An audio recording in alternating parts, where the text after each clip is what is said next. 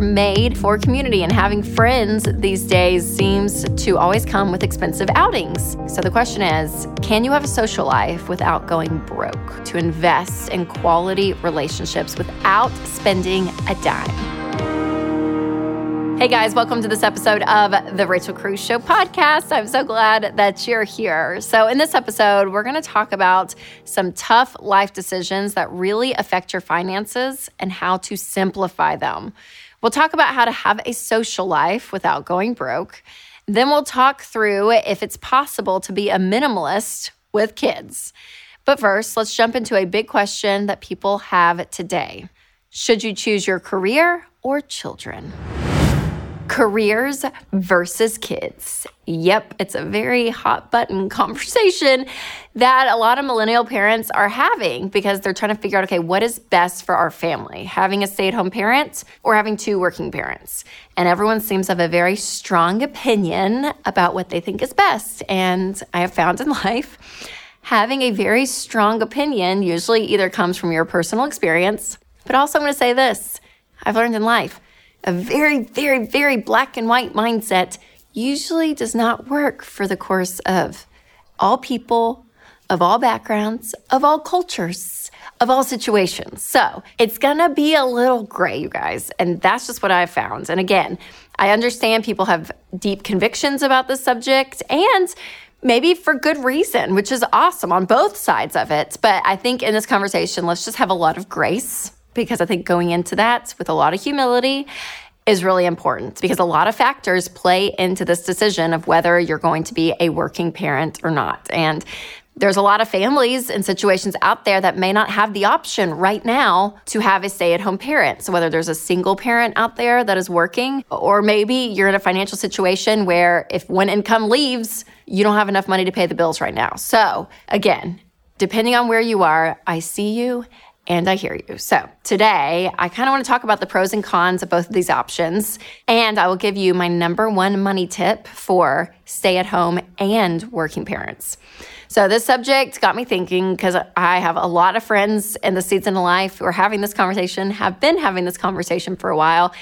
And then I was on the Ramsey Show with my friend and co-host Ken Coleman, and we talked about this subject because a listener called in and she asked if it would be unwise financially for her to be a stay-at-home mom. And immediately our response was, no, of course not. If you want to choose to go home and be a stay-at-home parent, that's incredible, absolutely amazing. I mean, when you think about what it costs to outsource what a stay-at-home parent does, it's unreal, you guys. And again, if you add in, just for fun, someone to do laundry, someone to clean the house, someone to take care of the children, all the things, which I know you won't outsource all of that.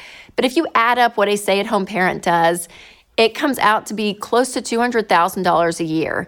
Even some studies I've read, it is way more than that. So I think it just proves that a stay-at-home parent does a lot of work. So the idea that it's going to be unwise somehow is so silly. Because you even just think about a nanny and what they make, and they make way more than minimum wage, and they should, right? So just that idea that caring for children in a household costs a lot of money, a lot of work. So someone choosing to do that role is great, okay? It's an amazing thing. So the fact that people have that ability and are choosing that ability, it's incredible. So the other side of the question comes in, okay, is it worth it to have two working parents?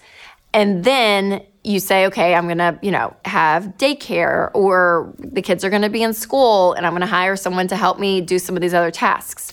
Well, that's going to depend. So again, it's really gray in here, but I think talking through this subject is really important because every situation is different and every family's needs are really unique. So again, I have friends and they both have law degrees. They're both lawyers. They're very incredibly gifted at what they do. They feel very called to what they're doing. They feel it's very important to them, and they have a situation with their kids that's set up that's really great. Everyone's happening and functioning, and they're doing it. I'm like, that's awesome. And then I have a lot of friends, and we have one friend that has a stay-at-home dad. Some friends have stay-at-home moms, and that works for them. And that's awesome. So again, I don't want to paint this black and white picture, but there's pros and cons financially, because we talk about finances on the show. to both, right? So if you're both working parents, obviously you're making 2 incomes.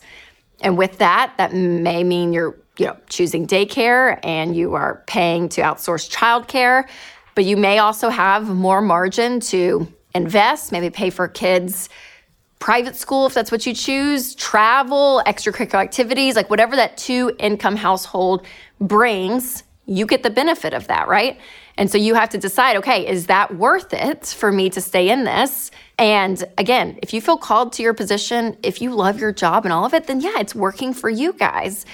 But if you hate it and you're living a life, because I've met people like this, and you're working full time, you're stressed out, both of you are in the grind, and you're exhausted and you hate your jobs, but you make extra money, that extra money may not bring the peace and the happiness that you want, right? So again, you're going to have to choose. And my friend, Dr. John Zaloni, always says, choose your type of hard, because life is just hard, right? On both ends. This is such a Debbie Downer episode. I don't mean it to be, but it's hard when you're 2 working parents and you're trying to juggle it all. It's hard when you're staying at home with kids all day. So we all have our hard. And so what I don't want you to do is be afraid to lean in though of what's best for you and your family, whether it's financially or otherwise, because I want you guys not to be fearful of what other people are thinking, other people's opinions. You really have to put the blinders on and say, what is best for me? What is best for our family and our situation? Because here's the deal too, and it actually can give you a lot of hope, is you can change your mind. Yeah, you can. You can change your mind. You can say, for this season, maybe we're both going to work. Or for this season, someone's going to stay home with the kids. I mean, whatever it is, but you get to make decisions. Not everything has to be an absolute for 10, 30, 40 years down the road, right? So there's something really empowering about knowing that you have options. I heard a therapist once say, not to say like, I have to be in this job, or I have to be doing this, No, I'm choosing this. And when you have choices, that gives you the ability to have power and say, okay, what am I choosing to do? Am I choosing to be in this job and us both working to live a certain lifestyle?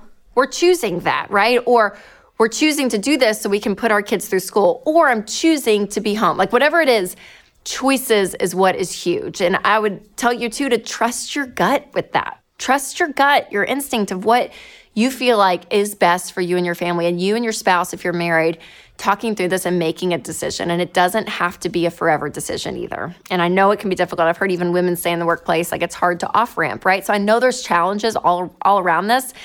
But again, I want you to have the ability to look and say, okay, what are my options and what is my gut telling me? What is best for right now? Because I'm going to tell you, you're not going to regret chasing after what is important to you, whether that's being home or chasing after a career that you feel called to and are very passionate about. So you have to do what is best for you.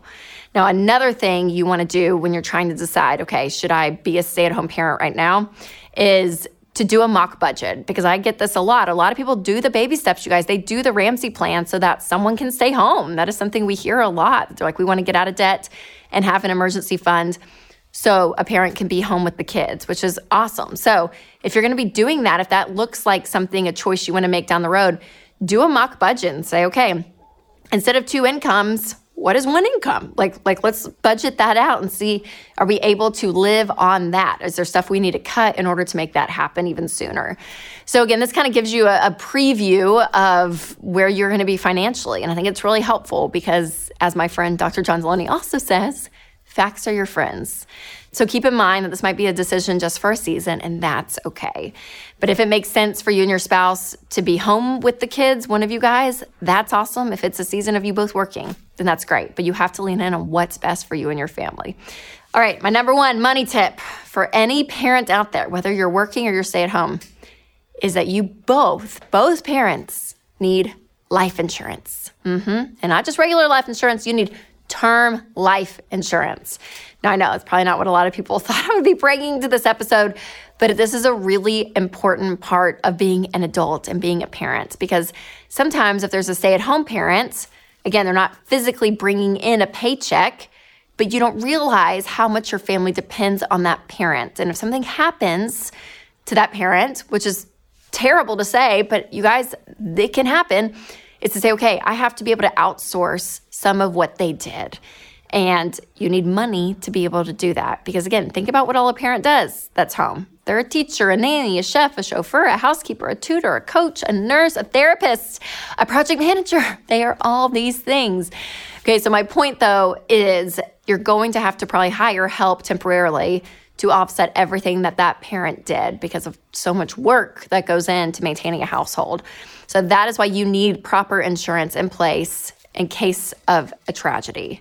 And at Ramsey, we only recommend term life insurance, not whole life insurance, term life. It's extremely inexpensive, and whole life always has an investing savings option, but we think that your insurance and your investing need to be separate.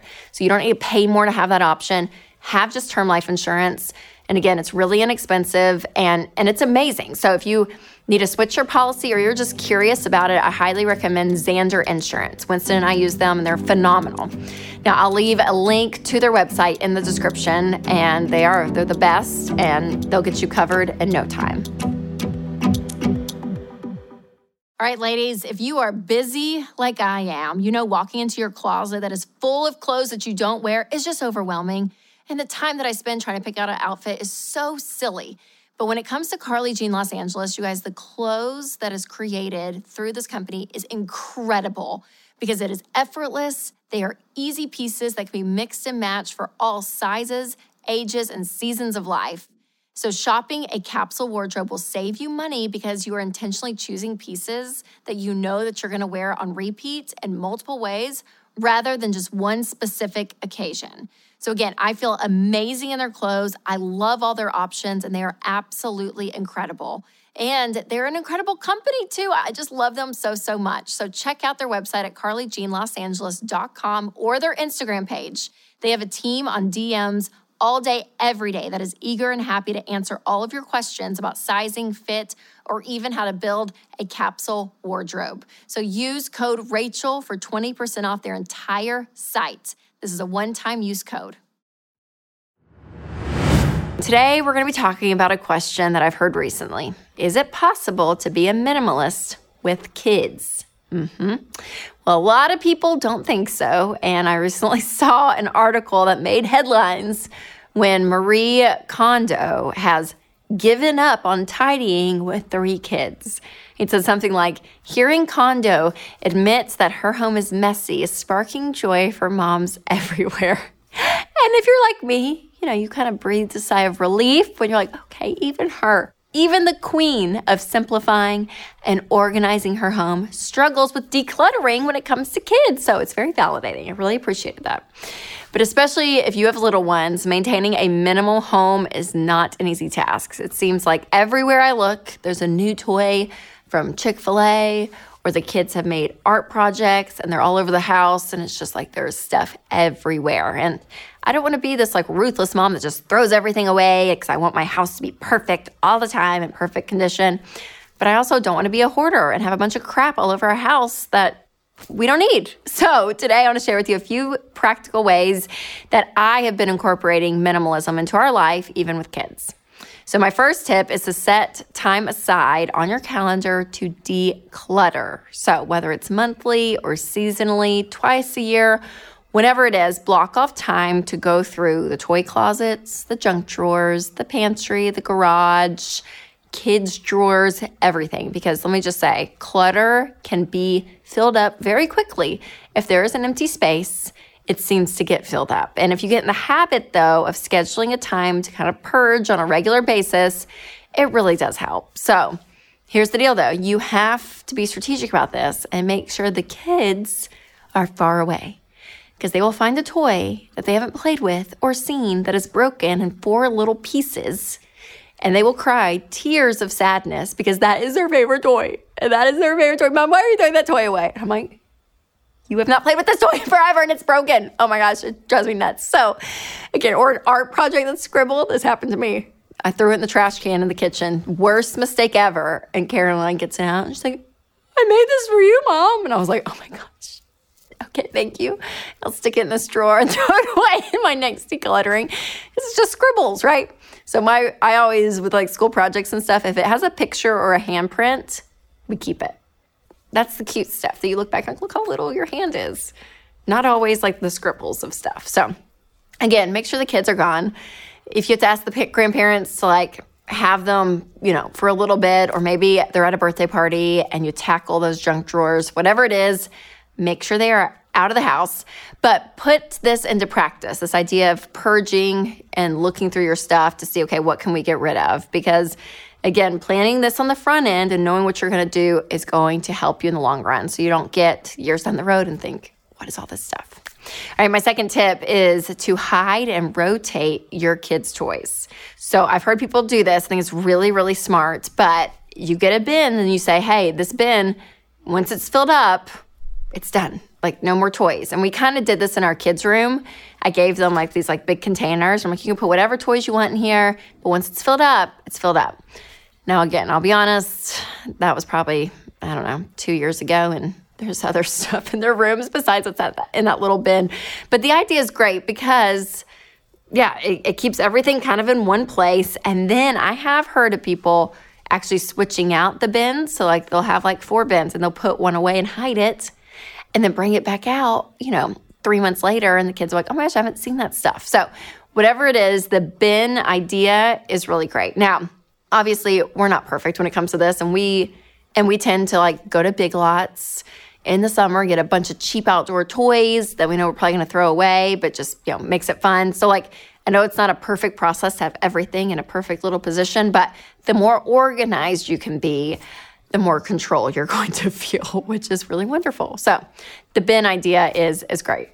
All right, my third tip is to invite your kids into the practice of generosity.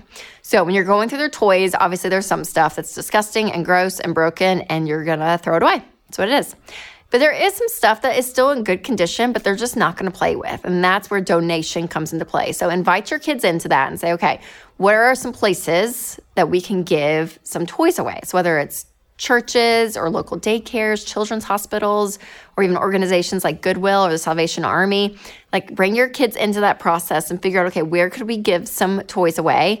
Talk about, hey, there are other kids that can use these toys. If we're not using them, then let's have the opportunity to give some away, and then let them come in and actually be generous and pick out some things to give. So that giving muscle needs to be built in all of us, but especially when you can teach your kids that, it's incredible. It's just a great teachable moment and a really sweet opportunity for you to hear from your kids of like, hey, where do I want to give? What do I want to give? And let them take initiative too.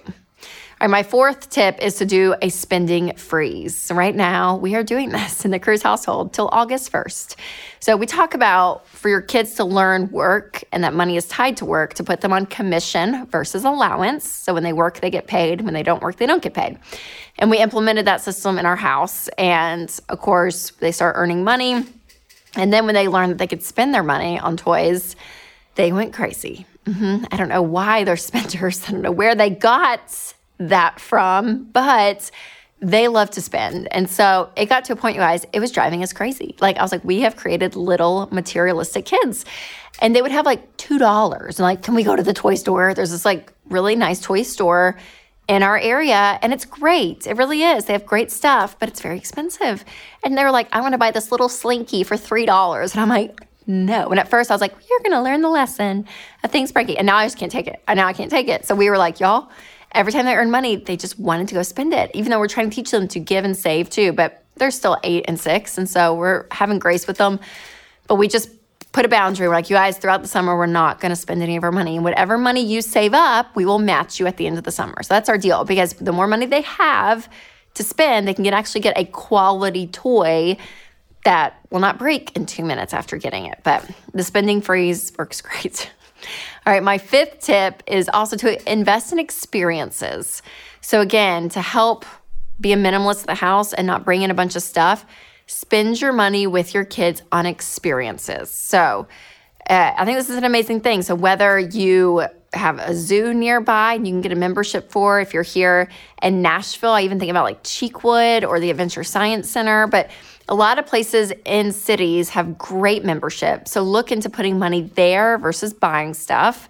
And if you don't have room in your budget right now, then you can either create a sinking fund maybe, or find other things that you can experience, whether it's like a water slide, or maybe you have a great tree and you go to Home Depot and buy a rope and do a tire swing, or get sidewalk chalk and like create something, right? Create an experience with your kids. And it's also really helpful. So if family members are even asking for gifts for like birthdays or Christmas, maybe they buy a membership to somewhere for an experience. All right, speaking of family members and gifts, my 6th tip is to communicate your boundaries and your desire when it comes to gift giving. So I fully understand people's love language is gift giving, and especially, if they have the ability to, and they have nieces and nephews and grandkids, and they want to shower them with fun toys and all this stuff. I understand people love that, and it's great. But if you're trying to create something in your home that may be different than filling up your house with a bunch of toys, then maybe a conversation needs to happen. I always make fun of my parents about this one because my sister had her first, William, he's 10 now, so this happened like a decade ago, but his first Christmas, my sister asked for a Fisher-Price swing. Like one of those like little yellow swings you like hang on a tree. Well, Mom and Dad, they opened up a little box and there was a Playset magazine. They were like, Merry Christmas, which again, unbelievable, so generous, so nice. But Denise was like, we just want to swing. Like we don't have room for all of this right now. Like what? And of course I don't have kids at that point. I was like, do I get that gift later when I have kids? But we just laughed. And ever since then, it was great because that Christmas they overwhelmed sweet little William, who was like 4 months old, with balls and Lego, all this stuff that a 4-month-old who can barely hold up his head could never play with.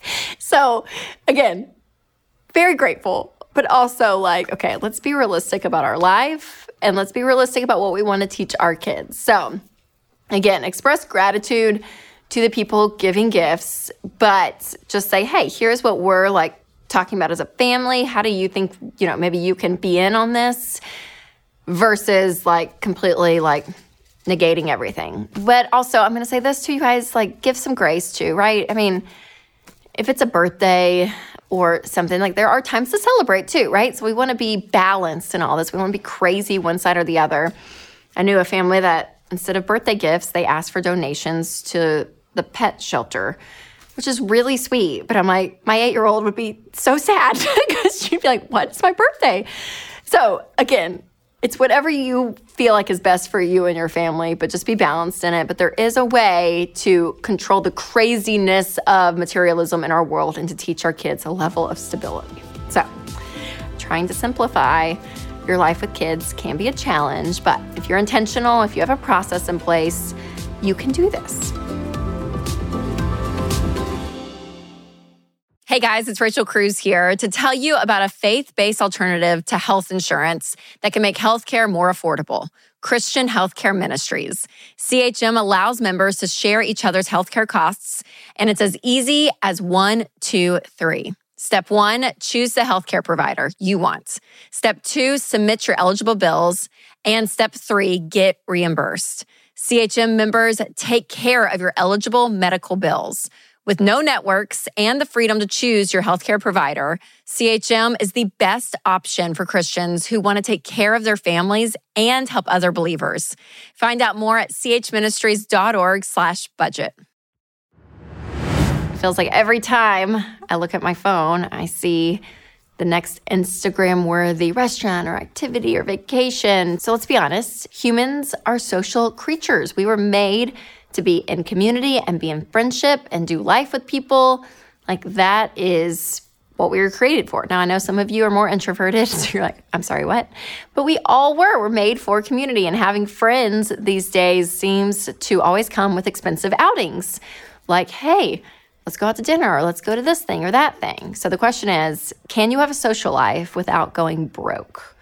And I really do believe you can have great friendships and community without the high price of everything going on, right? So today I want to share with you 8 intentional things that you can do to invest in quality relationships without spending a dime. And hopefully you can try out a few of these ideas and really stay connected to people in your life without wrecking your budget. So the first thing you can do to be a thoughtful friend without spending a dime is to write a handwritten note and even send it. Yep. So I'm not just talking about like your thank you for the birthday gift kind of card, but I'm talking about actually spending time and writing letters to people that you love. Now, this is like an old-timey thing, it feels like, But if you get a letter in the mail, still, the little kid inside of us still is like, oh my gosh, what? And just say, hey, I'm thinking about you. Here's the things that I appreciate about you, that I love about you. And again, this could be to anyone. This could be to a relative, to a friend. It could be to a high school teacher maybe that you knew. I mean, it could be to someone years ago that you've thought of, but actually bringing joy to someone's life and writing down the things that you appreciate about them is a way to really build community, fill up your cup, fill up their cup, and not pay for anything. Another affordable way to be social is by offering your time to those in your community. So maybe you run an errand for a friend that's really busy, or maybe offer to help move a friend. That's always kind of a joke, is like, oh my gosh, who's going to help us move? Or I don't want to help someone move. But actually pitch in and do it. Be willing to be the hands and feet for someone else in day-to-day tasks. And that really can be an incredible thing. It can bring a lot of joy to someone. And practicing acts of service is more fun when you witness it being a blessing to someone else. So that's a way to serve and love the people in your life. The third way that you can invest in deep friendships without going broke is being an active listener. So it's easy to make people feel loved by maybe buying something for them or whatever it is. But listen, also, when you are just an active listener and simply ask questions and listen to people's answers and have a relationship with someone, that brings a whole lot more joy to someone's life than stuff. So asking someone just to come over and hang out isn't boring. You actually are going to catch up on life and be together, and it's free. The fourth thing that you can do is just do life with people. This is all over social media. It's kind of become a cliche.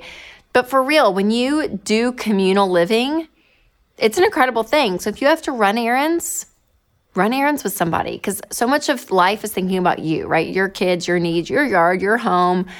But when you ask your friends to be like, hey, no, let's run errands together. Let's make breakfast together with the kids and have a cup of coffee. Let's, have cousins over and play in the backyard, and the adults, enjoy a glass of wine or something. Like when you do stuff, whether it's grocery shopping or cleaning your house, whatever it is, but you're doing it with people because they need to do the same thing.